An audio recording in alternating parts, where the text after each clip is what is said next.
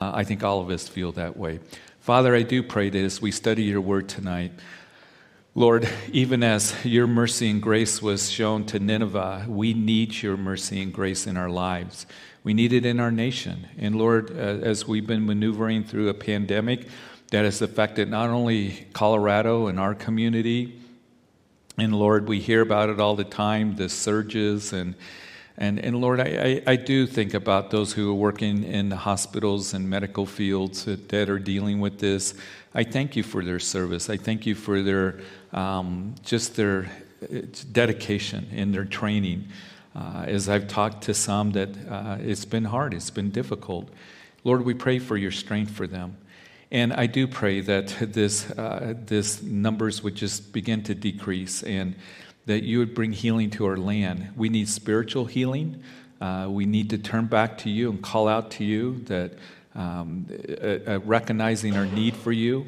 And Lord, I pray that you bring healing from this dreadful pandemic that has affected us in so many ways, and physically, even spiritually, emotionally.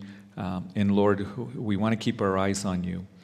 And I pray that tonight, as those who join in, taking the time to study your word, that you would touch our hearts with your word. And Lord, that you would just speak to us. I know this speaks to me, some of the attitudes that I have that are not godly or right. And you want to bring correction to me, and you want to show me things.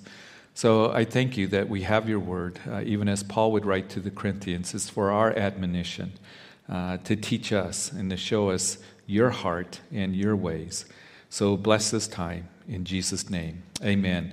So we went through chapter 1. Of course, Jonah was told by the Lord to go to Nineveh and to speak to Nineveh the message that God had for that city. Nineveh was the capital of the Assyrians at that time. Of course, we have talked about going through the books of the prophets, how the Assyrians, who ended up taking the 10 northern tribes of Israel off into captivity after Jonah, that they were very cruel, they were very violent, and we're even going to see as we read that the king acknowledges that we're evil, we are wicked, we are very violent. And so here is Jonah told to go and cry out against Nineveh, and he gets in a boat in Joppa, which is on the coast of Israel, and he goes to Tarsus. He didn't want anything to do with Nineveh. And as we discussed last week, probably because, as we're going to see, his attitude towards Nineveh, even when the city turns from its wicked way, that he's angry about that. And he wants Nineveh to be destroyed. So there's important lessons for you and for me. Number one, that as we are told by the Lord to have compassion for those who don't know him, and the compassion for those in the world, sometimes we think, well, they deserve judgment. They deserve, the wrath of God to come upon them.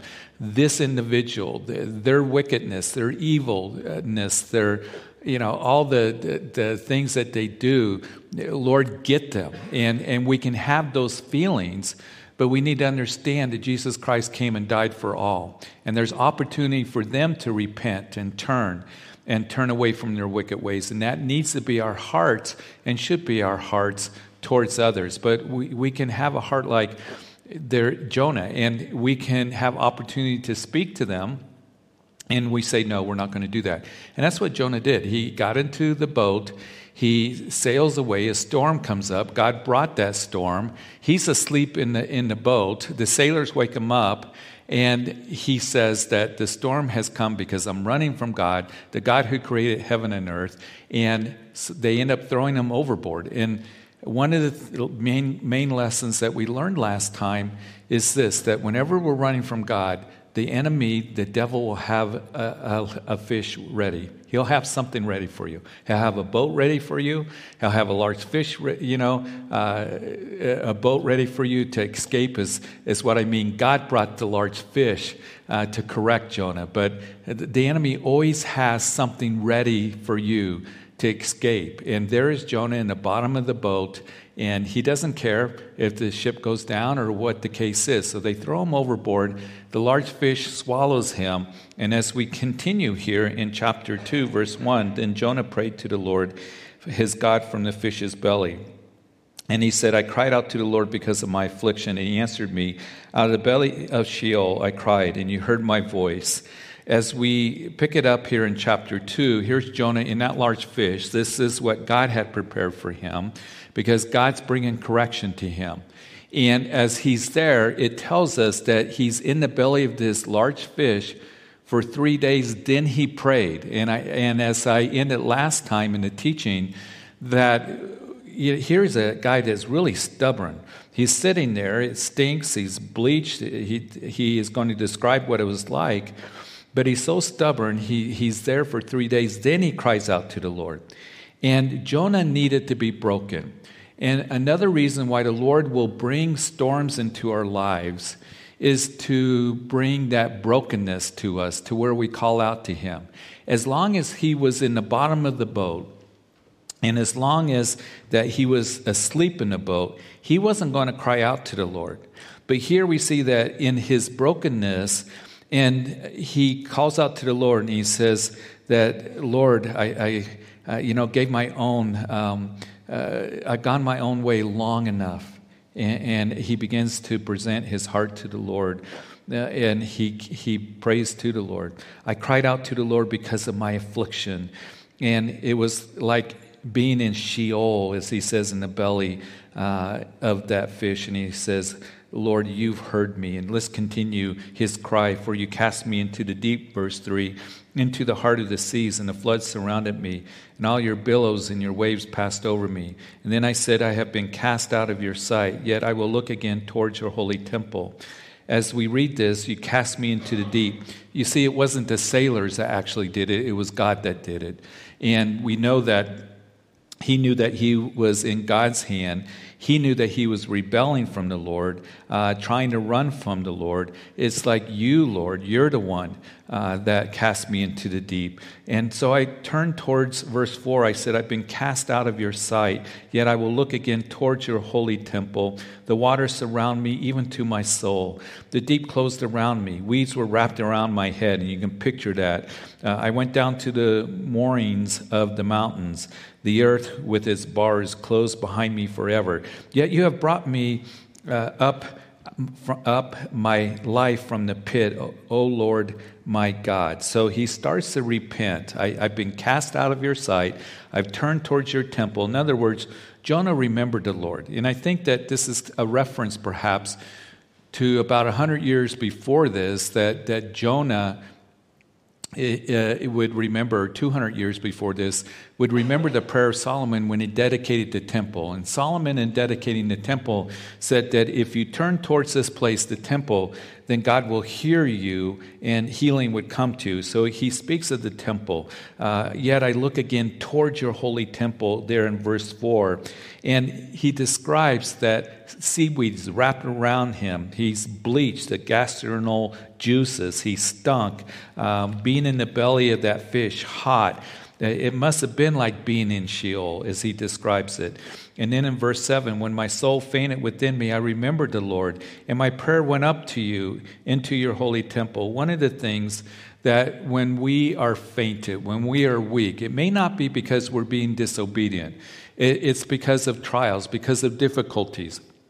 Or maybe it's because the Lord is correcting us and we come to that place of repentance. But when we cry out to the Lord, he hears us. And that brings comfort to me. That, Lord, that when I come to that place where that I have been corrected by you, I need to repent, or I'm just going through the trials of life and the loss of life and the difficulties of life, when I cry to you, that my prayer goes up to you. It doesn't just bounce on the ceiling. It doesn't just go amiss, but Lord, you hear me, and Lord, you are there to receive that prayer as I put my trust in you. And here he begins to repent from running from God. And he will do what God told him to do, and that is that he is to go to Nineveh. I will sacrifice to you with the voice of thanksgiving. And as he says, those who regard worthless idols in verse 8, forsake their own mercy, but I will sacrifice to you, and I will pay what I have vowed. Salvation is of the Lord. So the Lord spoke to the fish, and it vomited Jonah out into dry land. So his soul fainted. There's nothing he could do except cry out to the Lord. And he knows that as he did, that the Lord would hear him. He does it, it's interesting at this point here, that he does it with a voice of thanksgiving, remembering God's mercy and grace and goodness and salvation. And I find that interesting because, he says in verse 9, I give thanksgiving. I will pay what I have vowed, salvation to the Lord. You've saved me. You're merciful. You're good. And we know that Jonah, he acknowledges that. But here's the problem where the Lord's going to continue to minister to Jonah is that when it is extended to others, well, he has a different idea.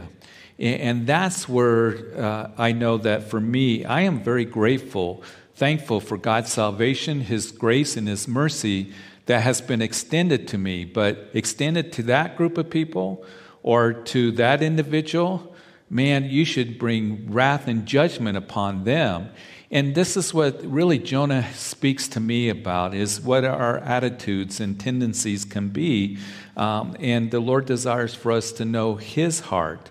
And that's what we're going to see as we continue reading here. So he has this difficult journey, and he ends up where he started out, back at Joppa, as the fish would come back to the shore. He would vomit Jonah out of his mouth. Here's Jonah back to the starting point, probably around Joppa, and he has to make this difficult journey now to Nineveh. Proverbs chapter 13, verse 15 declares that the way of the transgressor is hard. So as we move into chapter 3, now the word of the Lord came to Jonah the second time, saying, Arise, go to Nineveh, the great city, and preach to it the message that I tell you. So God's grace and mercy, He calls and speaks to Jonah a second time. In other words, God didn't give up on Jonah. He didn't just let him drown out there in the ocean or, die in the belly of that large fish. He wants to work through him. And I'm so grateful that the Lord has been patient with me and long-suffering with me, given me second chances when I blew it the first time, that He's not done with me. He didn't fire me. He didn't say, you're done. It reminds me of, in the New Testament, John Mark. John Mark was with Paul and Barnabas on their first missionary journey, and John Mark was with them for a little bit, and then John Mark left them and went back to Jerusalem. It does not tell us why John Mark did that. But when the second missionary journey was to begin, Barnabas said, I'm going to go and get John Mark and bring him with us. And Paul said, no, you're not. And Barnabas said, yes, I want to do that. And Paul said, no, you're not going to do that. He's not going to go with us. So there was a contention that was between Barnabas and Paul. And so Paul would take Silas and go his separate way, and then Barnabas would take John Mark and go a separate way. And we know that the contention was so strong that ended up, God worked through it to where there was 2 missionary teams that went out. But there was that contention that was between Paul and Barnabas initially. I believe God brought healing to that relationship, and the scriptures gives evidence of that. And even as John Mark, Paul said he's not going to go with us, God wasn't done with John Mark. Now, why did John Mark leave Paul on that second missionary journey? Whatever the case was, Paul was not happy with John Mark. Some suggest that John Mark was afraid. Because Paul, whenever he went on a missionary journey, that he would go through great affliction and difficulty and persecution. That John Mark maybe was immature to where he couldn't deal with that. That's a possibility. Again, maybe he was afraid. But I think that perhaps another reason could be is that John Mark from Jerusalem, that in the early church, the legalism, the Judaizers were questioning Paul, coming in behind Paul's ministry and saying, well, those Gentile Christians have to be circumcised. And that was a point of contention. And perhaps John Mark some have suggested, was still, thinking like the Judaizers and needed to grow in the grace of the Lord.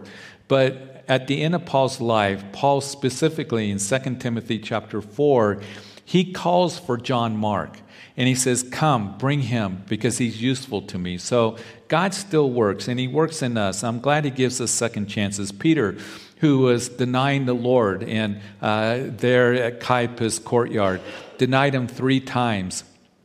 But yet the Lord would use Peter to be the leader in the early church and didn't give up on him. So God's grace and mercy, he always is working through us and doesn't give up on us. But the Lord here, he says, I want you to go to Nineveh and preach the message that I tell you. What exactly was that message? Is it the message that Jonah's going to preach here? He doesn't say that you are to cry out against Nineveh, but preach the message that I give to you. We always want to be sensitive to what God wants to say through us. So he's going to make that journey. He arose, verse 3, and went to Nineveh according to the word of the Lord. Now Nineveh was an exceedingly great city, a 3-day journey in extent. And Jonah began to enter the city the first day's walk. And then he cried out and said, yet 40 days and Nineveh will be overthrown. So Nineveh was a great city, a very large city, over 1 million people. It took 3 days to walk through Nineveh. It's very spread out. And he cries out against Nineveh. He says, 40 days Nineveh will be overthrown. In other words, it's going to be destroyed. Is that the message that God gave to Nineveh? There's nothing about repenting or nothing about turning to the true and living God. No compassion. Remember, as we've gone through some of the books of the prophets like Isaiah, Jeremiah, Hosea, they wept for the nation when God was speaking about judgment. They wept for the people. And it reminds us that we know that, here's the thing, God is perfectly capable of judging people, and judgment will come. As we spoke about on Sunday, the judgment of the nations, that there will be a separation of the sheep and the goats. And God is the only one that can judge justly and rightly. And we know that he doesn't need our help. He doesn't need my help. But here is the message of 40 days and, judgment's going to come. And there is no real compassion that he has for the people, no desire to turn from their wicked ways. And we're going to see that. That's very obvious as we continue here. Here's the thing. Those who are lost, God will judge sin. The good news for you and for me is Jesus came and died for many. He died for made propitiation for not only our sins, but the sins of the whole world, is what John writes in his first epistle. It doesn't mean that we're all saved, but those who come in faith and repent and turn to Jesus Christ and cry out to him that there is forgiveness. And he died for all of our sins. And those who reject Jesus, judgment will come. And it's an eternal punishment. Remember what we read on Sunday? That the goats will go off into eternal punishment. And God is going to judge sin. And we are grateful because Jesus took the judgment for you and for me. And we are to look at others in a way of compassion. We can be upset at people. When I see those who do wickedly, and I get that anger as well. I understand that, Lord, they've done so evil, and we have those feelings. But to keep things in perspective, that Jesus came and died for all, for those who are lost, even if they're so rotten, because the eternal consequences are great. So as we go into verse 5 of chapter 3, the people of Nineveh believed God, proclaimed a fast, and put on sackcloth from the greatest to the least of them. And then word came to the king of Nineveh, and he rose from his throne and laid aside his robe, covered himself with sackcloth, and sat in ashes. And he caused it to be proclaimed and published throughout Nineveh by the decree of the king and his nobles, saying, let neither man nor beast, herd nor flock taste anything. Do not let them eat or drink water, but let man and beast be covered with sackcloth and cry out mightily to God. Yes, let everyone turn from his evil way and from the violence that is in his hands. Who can tell if God will turn and relent and turn away from his fierce anger so that we may not perish? So they hear the message of Jonah, 40 days and you'll be overthrown. Judgment is coming. And they believed God. They repented from the greatest to the least of them. They put on sackcloth, we read, sat in ashes. In other words, they humbled themselves. And the king makes this decree, and they threw themselves on the mercy of God. Maybe he will relent, not give us what we deserve. In repentance here, true repentance, I think there's 4 things that we see when somebody repents from their sins. Number 1, we see humility in verse 6 here. That we see that they laid aside, the king did, his kingly robes. He laid it aside, covered himself with sackcloth and sat in ashes. And the people showed humility, putting on sackcloth,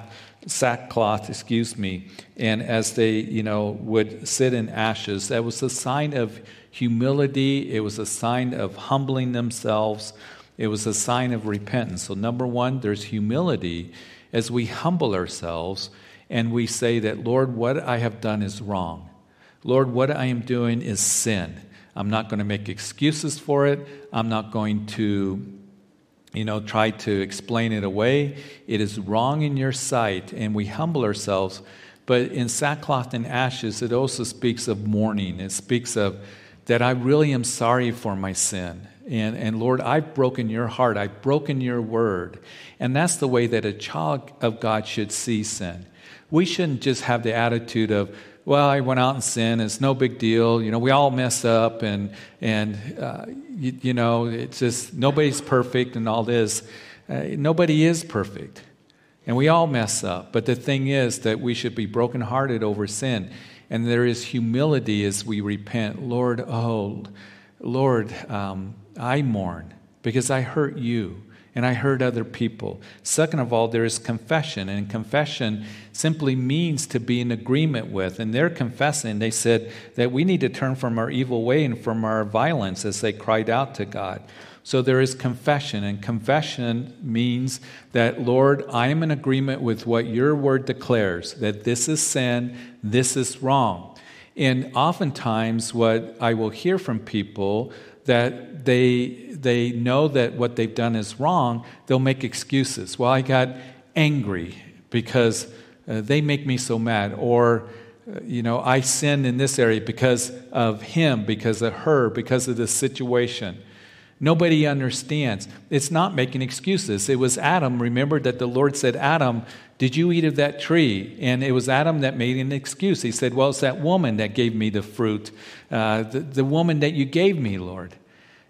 And confession means that I've done wrong, and it is sin, and I confess it, and I agree with you, Lord, that it is wrong. It's not but, and him and ha, and make excuses and trying to explain it away. Thirdly, to turn from evil. You turn from your sin. You turn to God. Let's turn from our evil way and turn to God. And that is that you just say, I'm going to turn direction, Lord. I'm going to do things your way. I'm not going to continue in that sin. I'm not going to continue down that road of carnality. I'm going to turn to you and do what is right. It is very important when we repent that we do things in the way that God wants us to. Not to just be remorseful to where, well, I'm sorry and I know it's wrong, but I'm going to continue in it. That's not repentance. Repentance is you turn from that sin and you turn to the Lord. And then you turn to the fear of the Lord, which is a good thing, reverence for him and living in the fear of the Lord. And then fourthly, plead for the grace and mercy of God. He's so merciful and graceful to us that he extends salvation and forgiveness to us. Verse 10, as we close chapter 3, then God saw their works, that they turned from their evil ways. And that's the fifth thing, that God saw that they had really repented. It's not a matter, I'm going to repent, and then you don't do it. That's not repentance. But are you doing what you're supposed to be doing? Can God see that you've really turned from your ways and that they turned from their evil way, and God relented from the disaster that he said he would bring upon them as he did not do it? And so he saw their works. Repentance is, again, an action to do what is right. When Paul was talking about the Corinthians about repentance in 2 Corinthians chapter 7. He said, godly sorrow produces repentance, leading to salvation, not to be regretted, but the sorrow of the world produces death. Sometimes people are sorry for what they did, or they're sorry they got caught, but there's not really repentance. They continue in it. They're sorry for the consequences, but not truly turning to God, having a heart for God. Godly sorrow produces, when you have a sorrow for your sin, repentance leading to salvation, not to be regretted. And listen, always remember this, Christian, and I need to remember this, all of us, that you will never regret repenting from sin. You won't regret it, because God's going to honor it and He's going to bless it. And as we repent from sin, it's the good way of the Lord. You know, it gives us peace. It gives us direction. The enemy wants us to keep making excuses. He wants us to keep going in a direction that is wrong and sinful, because he may put that deception in you. Well, this is going to be better. It's going to be easier, or it's not a big deal, whatever it is. But we are to repent, and then as we do that, not to be regretted, but to just experience the mercy and blessing of the Lord and the peace of the Lord. So here, as we see that God relented from bringing disaster upon them, sometimes people will say, well, see, God changed his mind, or Jonah was a false prophet. He gave this message, 40 days and judgment is going to come, and it didn't happen. Well, that's not exactly what's happening here. Remember in Jeremiah chapter 18, that in verse 7, that we read that the instant I speak concerning a nation, God says, and concerning a kingdom to pluck up, to pull down, to destroy it, if that nation against whom I have spoken turns from its evil, I will relent of the disaster that I thought to bring upon it. And the instant I speak concerning a nation and concerning a kingdom, to build and to plan it, if it does evil in my sight, so that it does not obey my voice, then I will relent concerning the good with which I said I would benefit it. So God's not changing his mind here. And he's not making Jonah out to be a false prophet, giving him a false message. But here he's doing and working according to his word. And all of a sudden, one of the great revivals of all times takes place. And the sad part is that the following generation after this turned from God, and they would continue in their violence and evil, and they would destroy the 10 northern tribes of the house of Israel, and God would judge them about 150 years after this. So chapter 4, we see that God, his heart towards Nineveh. Now we're going to see Jonah's heart towards a city that was saved by God's mercy and grace. But it displeased Jonah in verse 1 of chapter 4 exceedingly, and he became angry. So he prayed to the Lord and said, Lord, not this what I said when I was still in my country? Therefore I fled previously to Tarshish, for I know that you are a gracious and merciful God, slow to anger and abundant in loving kindness, one who relents from doing harm. So in chapter 2 we saw that, Lord, you're good, you're merciful. And Jonah is given thanksgiving to the Lord concerning that, but Jonah now is displeased, and it's an interesting reaction, because any evangelist would be ecstatic if a whole city turned to God. And Jonah is mad, he's angry. God turned from his anger towards the city. Jonah now turns to anger. And Jonah wanted God to bring judgment on them. And we can look at this and think, well, what about that person who did so evil? When they turn to the Lord, they deserve, what's coming to them. And we think that God can extend mercy to them.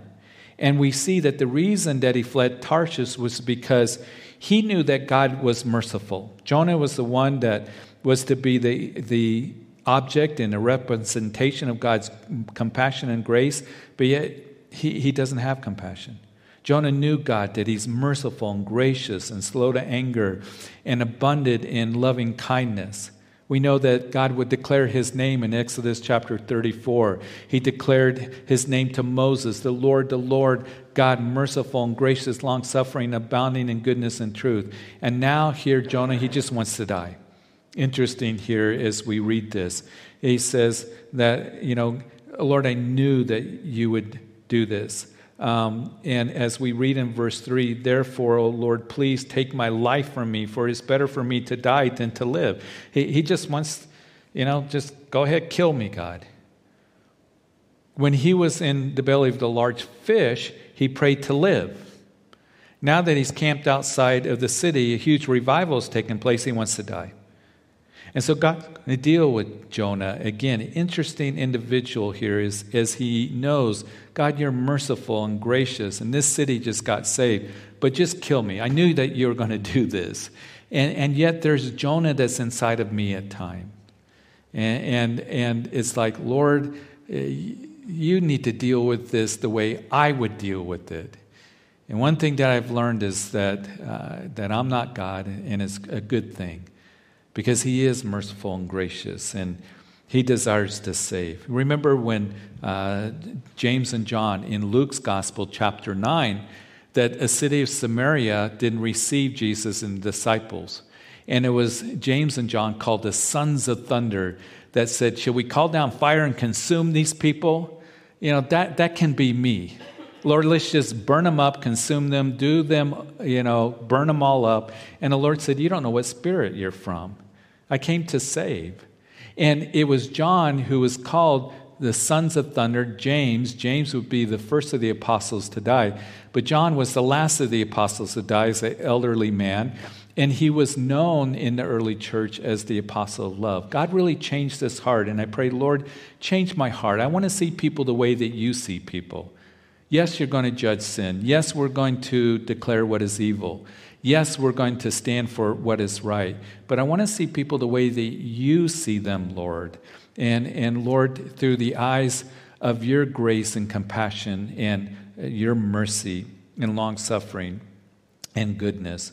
And in verse 5, as he says, Lord, just go ahead, do me in, wipe me out. And Jonah, in verse 5, went out of the city and sat on the east side of the city. There he made himself a shelter and sat under it in the shade till he might see what would become of the city. And the Lord God prepared a plan and made it and came up over Jonah that it might be shade for his head to deliver him from his misery. So Jonah was very grateful for the plan. But as morning dawned the next day, God prepared a worm, and so it damaged the plant and it withered.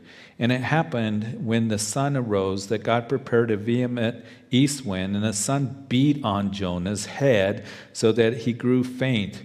And then he wished death for himself and said, it's better for me to die than to live. So Jonah sat there, and he, is outside the city. A plant springs up, provided shade for him. And then as God was dealing with Jonah, he would send God a worm, and the plant ended up withering. And the sun's beating on Jonah, and the wind's blowing against him, so he becomes weak. In the summertime, if you've ever been out when that wind's blowing, maybe you've been out in desert areas, and it just begins to beat against you and just drain you and tire you. And there is Nineveh still standing. And Jonah, the servant of God, he isolated himself. Now he's focused on himself. He says, I just wish it'd be better for me to die. He's out there pouting, and the wind's blowing against him, and the sun beating on his head, it says. He wished death for himself. It reminds me a little bit of Elijah when he was in that cave. He runs from Jezebel in 1 Kings chapter 19. And he says, on the way down, just, Lord, just kill me. And he ends up in that cave. And the Lord says, what are you doing here, Elijah? There's no one left everybody's a false prophet, and there's no one left to follow you. And the Lord said, no, Elijah, I got things for you to do, and there's 7,000 that have not bowed the knee to Baal. And so God was still working, and God is still working in us. And in those times where we just in rebellious heart or in those times where we want to isolate ourselves and we're upset, and listen, maybe even tonight somebody's listening and maybe you're upset at God because He's working in a way that you don't like. And the winds of anger are blowing against you, and the heat is on you, and you just feel like giving up. Listen, trust in the Lord. Trust in Him. And notice that God, as He prepared things, again, He prepared a large fish for Jonah. He prepared a plant for Jonah. He also prepared this worm because He loves us. And He's dealing with Jonah in his heart. And He prepares things for us to show us things because He's a loving God and a merciful God. He wants us to learn from Him. And the only time that Jonah is happy is when the shelter came. When he's getting what he wants, when he is comfortable, when he is benefited. And I pray that we wouldn't be that way, that, Lord, I'll only, be happy and call out to You when I get things my way, when I am comfortable, when I'm benefited, getting what I want, rather than, Lord, I need to trust in You every day.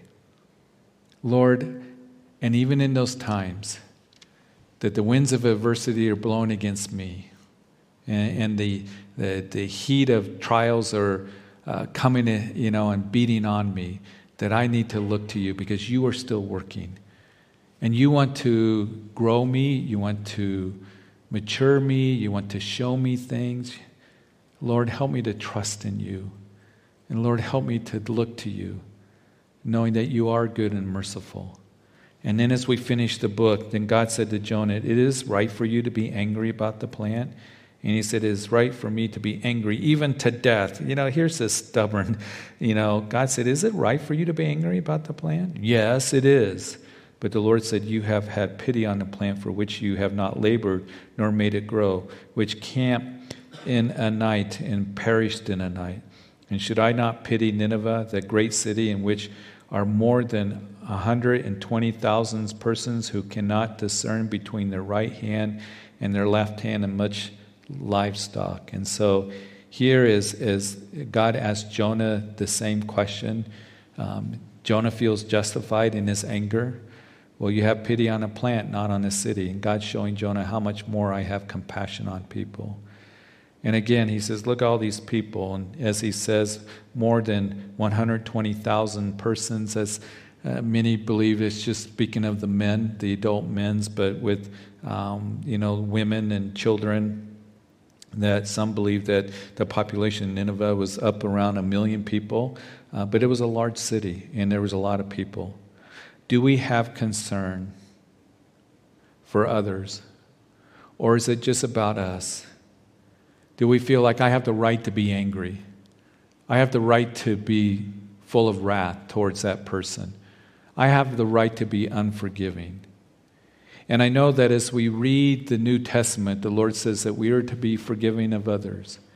And maybe tonight you're here listening, and maybe you're angry at somebody and they hurt you. The Assyrians, they were violent. They were very cruel. And Jonah's like, Lord, they don't deserve this. And those feelings are real. But perhaps the Lord, if we're feeling something of that, where we're being unforgiving, or we have attitude towards people that, Lord, you need to just judge them and bring down fire upon them, whatever, that we would go to the Lord and say, Lord, help me to forgive. And forgiving people doesn't mean that I'm just overlooking their sin or condoning it, or, what they did, it wasn't a big deal. Some of you have been hurt. You've been hurt deeply by somebody. You've been betrayed. Those are real feelings. But to say, Lord, bit by bit, over and over again, help me to forgive so that person doesn't have control over me. And Lord, it doesn't mean that relationships always get healed. Sometimes there needs to be a continued, separation or whatever. But Lord, I don't want that situation or that person to have control over me. And I don't want that anger and that wrath and that bitterness just to consume me in my life. Or Lord, help me to see people the way that you see them. Lord, that you are merciful and gracious. And I just put it in your hands. And one of the things that the Lord has taught me, because, I can look around and get so angry about things and people, that, Lord, I realize you're very capable of judging people. But, Lord, what I am to do is give a message of hope and of the gospel. And to look at things in the eternal perspective, because eternal consequences are at stake. And Lord, you are merciful and gracious. And to give that message. And Lord, to be able to pray for those situations, that people would turn to the Lord. Because look how gracious and merciful He's been to us. He's forgiven us. We deserve to be judged. We deserved hell. But we've been forgiven. And that grace and mercy is extended to others. So Jonah teaches us some very important lessons here. Let's keep our eyes on the Lord. And Lord, help me to look at people the way that you want me to. Not just to, only praise you or come to you when it benefits me or you're doing things the way that I think that you should. But Lord, to look to you, who is a wonderful, gracious God, to guide me and direct me every day of my life. And to see people, Lord, the way that you do. The way that you do. To love people. To be concerned for people. To have compassion that is extended to people. And so, Lord, thank you for this book, this story that's so familiar, but so many wonderful lessons. So, Father, we thank you. We thank you for your word. We thank you for the lessons of Jonah. And, Lord, I pray that you would help us, because we can have a heart that is full of anger or very judgmental. And Lord, we don't want your grace and mercy extended to perhaps that person or these groups of people. But Lord, we need to keep it in your hands. And Lord, we have a message to give. A message of grace and of Jesus' provision of forgiveness on the cross at Calvary, and hope of salvation that comes through a heart that turns. And Lord, we know that the people in Nineveh at this time turned. They humbled themselves. They made confession. They turned from their evil ways. And they, Lord, would fear you. And they would throw themselves on your compassion and on your mercy. And Lord, I pray for us. Are there things that we need to repent of? That we would humble ourselves and confess it if there's wrong attitudes or unforgiveness, or if there's sin in our lives, and that we would turn from our evil ways, and we would turn to you, Lord, and cry out to you. So, Lord, we thank you that you're merciful and gracious to us. And Lord, you want to extend that to all those who would come and turn to you. So, Lord, thank you. I pray you bless everyone here tonight. We look forward to meeting on Sunday as we continue in Matthew, and it's in Jesus' name that we pray. Amen. Hey, God bless you. Hope to see you on Sunday.